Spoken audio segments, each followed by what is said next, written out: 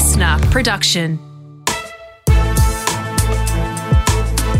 This is Global Truths with Dr. Keith Suter. We're talking today about Venezuela because they have been in the headlines for a very long time and we're not sure why, because the Western world seems to care a lot about Venezuela, Keith, and why do we care? We care because it's got the largest oil reserves in the world. Oh. So we think a lot about Saudi Arabia or even Russia, but number one is actually Venezuela. And Venezuela has been selling oil to the United States for 100 years. So it's important for the American oil market or the people who drive automobiles. And so it's important partly because it's a supplier of oil. It's also important because of the current controversy over the socialist government there, which they've had for 20-odd years. The government may well see itself as a model to other countries in Latin America. So it's caught up in a bigger debate that's going on that we touch on from time to time in this series with the rise of more left-wing politics. So in Great Britain, that's Jeremy Corbyn, the Labour leader, who, by the way, has a taste for Latin American women. Oh. Both of his wives have come out of Latin America. And then you've got in the United States, of course, this rising young star, Alexandria Ocasio-Cortez from New York, who will be, I think, a Democrat nominee at some point for president a few years into the future. And so you've really got this rising left-wing movement now.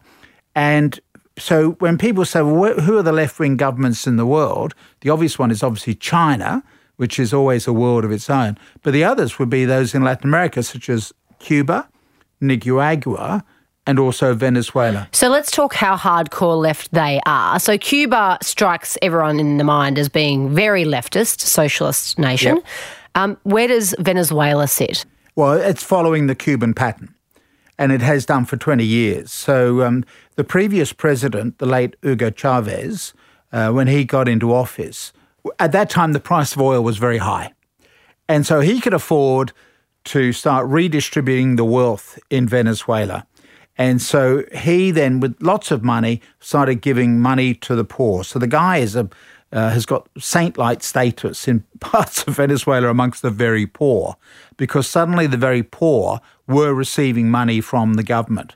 He then died in office and then was replaced by the current president, Nicolas Maduro, who has continued that tradition. He was a deputy to the late Hugo Chavez. So Maduro has continued that policy. The problem is the price of oil has collapsed.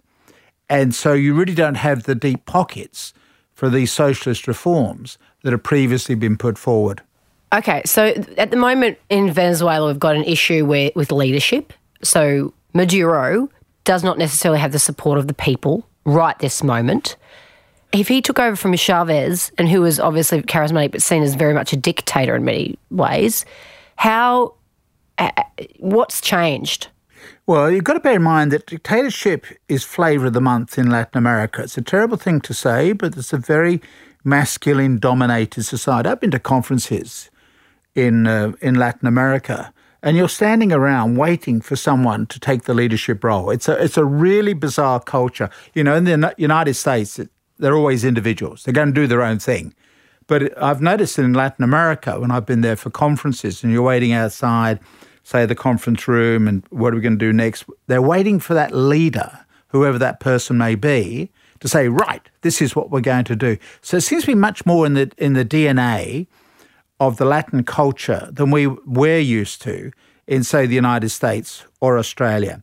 And so the dictatorships have come and gone in Latin America. Chile, which, of course, on the original 9/11, had the coup against the Allende government, which ended up with General Pinochet taking over back in 1973 on 9/11, September the 11th. That country, at that time, was the only democracy in Latin America. Now, what we have seen in the last 40-odd years has been a gradual increase in democracies within Latin America, away from the technical term political science is the general on a horse or the strong man on a horse. A Putin. A Putin-type figure, yep. Although it is interesting because you are now getting Putin-type figures elected in democracies, as with Bolsonaro in Brazil. That's another story. So what we're seeing then is a tradition of strong leadership. So Hugo Chavez, was a dictator. Well, not a dictator, because elections took place. Well, but he was someone who had a clear vision for his society, and he was able to appeal to the poor and the downtrodden. That's why he has this status within Venezuela. If you're a middle-class Venezuelan person, and most of my contacts in Venezuela come out of the middle class, I don't mix much with peasants, unfortunately. If you come out of the middle class, you are not necessarily an admirer of Hugo Chavez because it's your wealth that you've lost in the interest of trying to help poor people. So Chavez was popular, and I think even to this day, Maduro still maintains some support within his own country because there are people who are saying, look, we would be okay in Venezuela were it not for the American sanctions against this country and the cooperation which has taken place between the American allies. For example, the Bank of England have just taken all the money that Venezuela's got, right? They made the mistake of storing their gold in the Bank of England, thinking they could trust it. And the Bank of England has said, we're going to confiscate that until Maduro leaves office. So why are there sanctions, firstly, against Venezuela from the West? Well, the sanctions have been introduced by the United States because they are opposed to Maduro. So part of the tradition is obviously with the tradition with Maduro, he's following the Cuban model. That makes Americans nervous, even though there are basically only 3 countries that are really big-time, if you like, communist or socialist societies: Cuba, Nicaragua, and of course, Venezuela. They're the 3. Now, you've got about 20 countries in Latin America. The figures vary depending on what you do with dependencies and whatever, but let's say there are 20 countries. So it's not a huge number, but the Americans have what's called the Monroe Doctrine. So President James Monroe, about 190 years ago, said that America will control Latin America. Right? The Portuguese were gradually being driven out. The Spanish were gradually being driven out. There were little enclaves for the British and the Dutch. But generally speaking, the 2 big colonial powers were Spain and Portugal, and they were losing their empire. And so President Monroe said, we're not going to get involved in Europe's affairs. George Washington, the first president, said, we're going to be isolationist, right? So that said, we're not going to get involved in Europe's affairs. We will trade with anybody, but we're not going to fight people overseas, right? Then Monroe comes along in the 1820s and says Latin America will not be colonized again by any other European power. So the Monroe Doctrine means that the Americans will keep others out of Latin America. Ironically, of course, by this time, after 1805, the British at the Battle of Trafalgar had taken control of the seas. So the British were happy to say, yep, we agree with the Monroe Doctrine. We've got a bit of territory, but we're not big on Latin America. We'll trade with Latin America, but we don't want any more new colonies. We've got enough already, thank you. So we will supply you with the naval defence running through the Atlantic to keep out any encroachments from France or Germany, of course, from the 1870s, 1880s onwards. So the British supported the Monroe Doctrine. So the Monroe Doctrine is American policy, but was supported by the Royal Navy. So the Americans view Latin America differently from the way in which they look at, say, Europe or Africa or Asia. This is their backyard. And so they take close interest in that. And their big worry is whether overseas countries will start to get influence in Latin America. It's special territory for the Americans, the United States. So that's why they've had this policy of unremitting hostility towards Cuba. So Cuba 60 years ago had a revolution. Cuba, formerly Spanish, Cuba was a playground for rich Americans and the mafia. So they ran the prostitution, the gambling, etc. Richard Nixon, for example, the later American president, at the beginning of his career, was thinking of establishing a law practice in Havana. So it just shows how closely Cuba was linked into the United States and, of course, the mafia and all the rest of it. So you get the revolution in 1959. All of that immoral activity, etc., gets driven off the island. So the mafia are really angry because they've lost their playground. The Americans are angry because they've lost their playground. And so for the last 60 years, the United States has subjected Cuba to sanctions. It's the longest-running foreign policy failure for the Americans.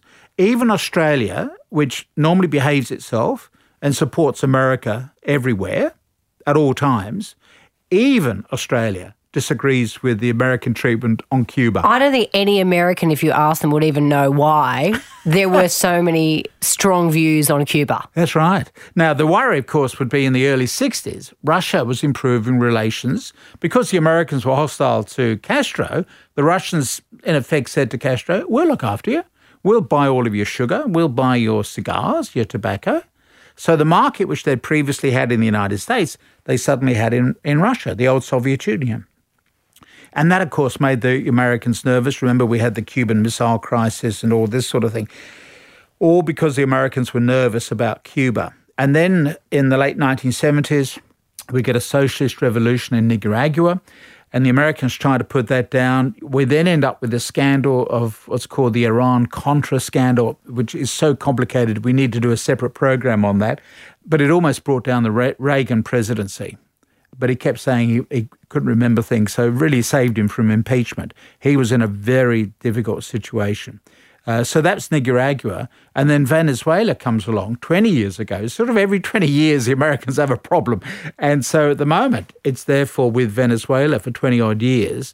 And for a while, it seemed as though things were going well in Venezuela. But with the decline in the price of oil, things have gone bad.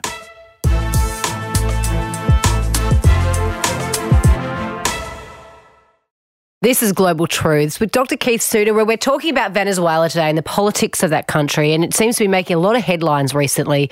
And I'm wondering why the Western world cares, but as you put it so succinctly, Keith, they have oil, and they have the most amount of oil in the world, which changes the way that they are perceived by the world, of course. Suddenly they're important to everyone. But they've always been quite hostile to the West. I mean, Hugo Chavez, we were talking about, very, very, very well-known leader. And how long did he run Venezuela for? It was decades. 1998 until 2013, yes. But very high profile. Yeah. Railed against the West, Yeah. but the country loved him, didn't they, until towards the end, was that right? Yeah, that's because he was spending money on poor people. But if you're a middle-class Venezuelan person, you wouldn't be a fan because it's your money that he's redistributing to the poor. But the majority, we're talking about very old-fashioned societies where you have an upper class, increasingly expanding, but you've basically got a large peasant class.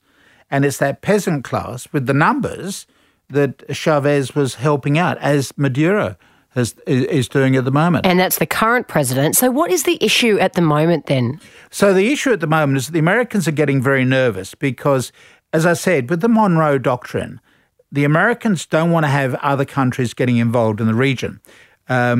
And, of course, Putin is getting involved. And China? Am I wrong? China. Yeah. So China has got agreements with Venezuela whereby they lend money and get oil. Remember, China is always thirsty for raw materials. So China has got a separate arrangement. I think Russia and China should be viewed somewhat separately. I think that Russia are just anxious to needle Americans at every opportunity. And given their history in Cuba, and to a certain extent with Nicaragua, they're very happy to join in with needling the Americans over Venezuela. So the Americans have said, we have sanctions, right, which naturally Australia is following, and the Russians have said, we'll ignore you. But the really key player, I think, now is China, because China is still providing a lot of money. China's got deep pockets.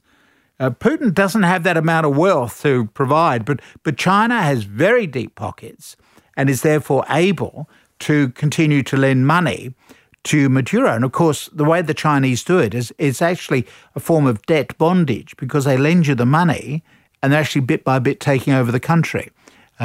This is the way the Chinese do their foreign aid. Very shrewd operators. They would say, we have no political agenda. It's not our job to stir up the Americans. They expect to be the number one country in the world in 2049, which is the 100th anniversary of the Chinese Communist Revolution. So 2049 is their target. They want to do that without antagonizing the Americans. The Russians are different. They like to needle the Americans because the Americans like to needle them, which explains Ukraine. Yep. Right? So you've got these two old superpowers who are busy needling each other. The Chinese are just simply going around the world doing deals, which means in this case they've been lending money to Venezuela. Okay, so the West is annoyed. Donald Trump's annoyed with Venezuela because they're doing deals with China and Russia. So what this other character, Juan... Yeah. Juan Guaido. Yeah, he's very popular. Well, he is right? a popular. Again, you see, we've got a problem trying to work out how popular these people are. He was unknown 3 months ago. He looks a bit like Obama, by the way, doesn't he? A bit like Obama, modelled himself on Obama. More moderate, obviously, than Nicolas Maduro. There are a variety of opposition political parties who feud among themselves. When they're not criticising the president, they're fighting among themselves. This guy emerges from this chaos. He's president of the National Assembly and, in a sense, some would say, organises a coup and declares himself as the president, as distinct from the president Nicolas Maduro. The Americans and other countries, most in Latin, not all, but most in Latin America, have recognised him as the new leader. Canada has also joined in. Germany and Great Britain, hence the Bank of England's actions, have all recognised him as the new leader. What they're now doing is calling on the military to support him. As long as the military continue to support Nicolas Maduro, he's safe. But as soon as there's a hint of rebellion, then he's in trouble, in which case, if he's lucky, he'll be able to flee the country and live in retirement in Cuba. If he's unlucky, he'll be shot dead on the spot. But it may well be that in today's era, they don't do coups like they used to. No, they did them really, really well over in South America, didn't they? So there's less violence because it can all be captured on cell phones, etc. And you really don't want to be seen to be killing people. So my guess is as they did with the Philippines leader Marcos in 1986. I was in the Philippines for that one in 1986. They put him in retirement. In his case, he went to Hawaii. The Shah of Iran ended up living in Egypt. So that would be the ideal solution. The problem is, though, that even if Maduro disappears, living in retirement, say in Havana, you've still got fundamental economic problems to deal with. You've got the whole issue of oil. Remember, the reason for Venezuela's problem is partly due to the chaos within the oil industry. Now, some of it is due to pure mismanagement. So when the socialists get into office, a bit like the capitalists, they put their mates in office. So you get a lot of wastage through crony socialism as you have crony capitalism. But there's also the problem that there's been a glut of oil on the world market because of the fracking by the United States. The United States is now back to being one of the world's leaders in oil. It used to be the world's leader in the export of oil. Then it became the number one consumer of oil, an importer. And now it's back thanks to fracking, which is highly controversial because of what it does to the land. But nonetheless, it's very effective at getting the stuff out of the ground and getting it exported. So ironically, plus you've got a slight economic recession still around the world, not so much in Australia but elsewhere, so that there are problems with the global demand for oil. So it means that the overall price of a barrel of oil is now much lower than it was a few years ago. So you've got all of that problem. And also, many of your talented middle-class Venezuelans have fled the country. They've got money to start with. They've fled the country and they're living over the border in Colombia or whatever because they can get jobs elsewhere. And if they're really talented in the oil industry, they might well be working in the Gulf or who knows, because they're talented. So whoever takes over in Venezuela needs to be able to attract all this talent back into the country. Oh, God, and that's a challenge in itself because what's there? Exactly. And the challenge for Trump is that does he know what to do? One of the attractive features about Donald Trump was he said he was going to drain the swamp, which means he wasn't going to go around with all of the old cronies that we used to see in Washington, D.C. One of the tragedies of Trump is that he has failed to live up to that. So John Bolton, who's involved with regime change in Iraq, is now back in the US government. Regime change, perhaps, in Venezuela? He talks about, we've moved away from this evil, axis of evil, Iraq, Iran and North Korea. He talks about the troika of tyranny, which is Cuba, Nicaragua and Venezuela. And then in the last few days, we've had Elliot Abrahams appointed as special emissary.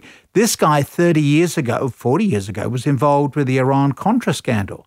So, they're getting these people back from the history books, the museums, ransacking the museums, bringing all these old people back. So Trump promised he was going to do politics differently. Remember, he was a great disruptor.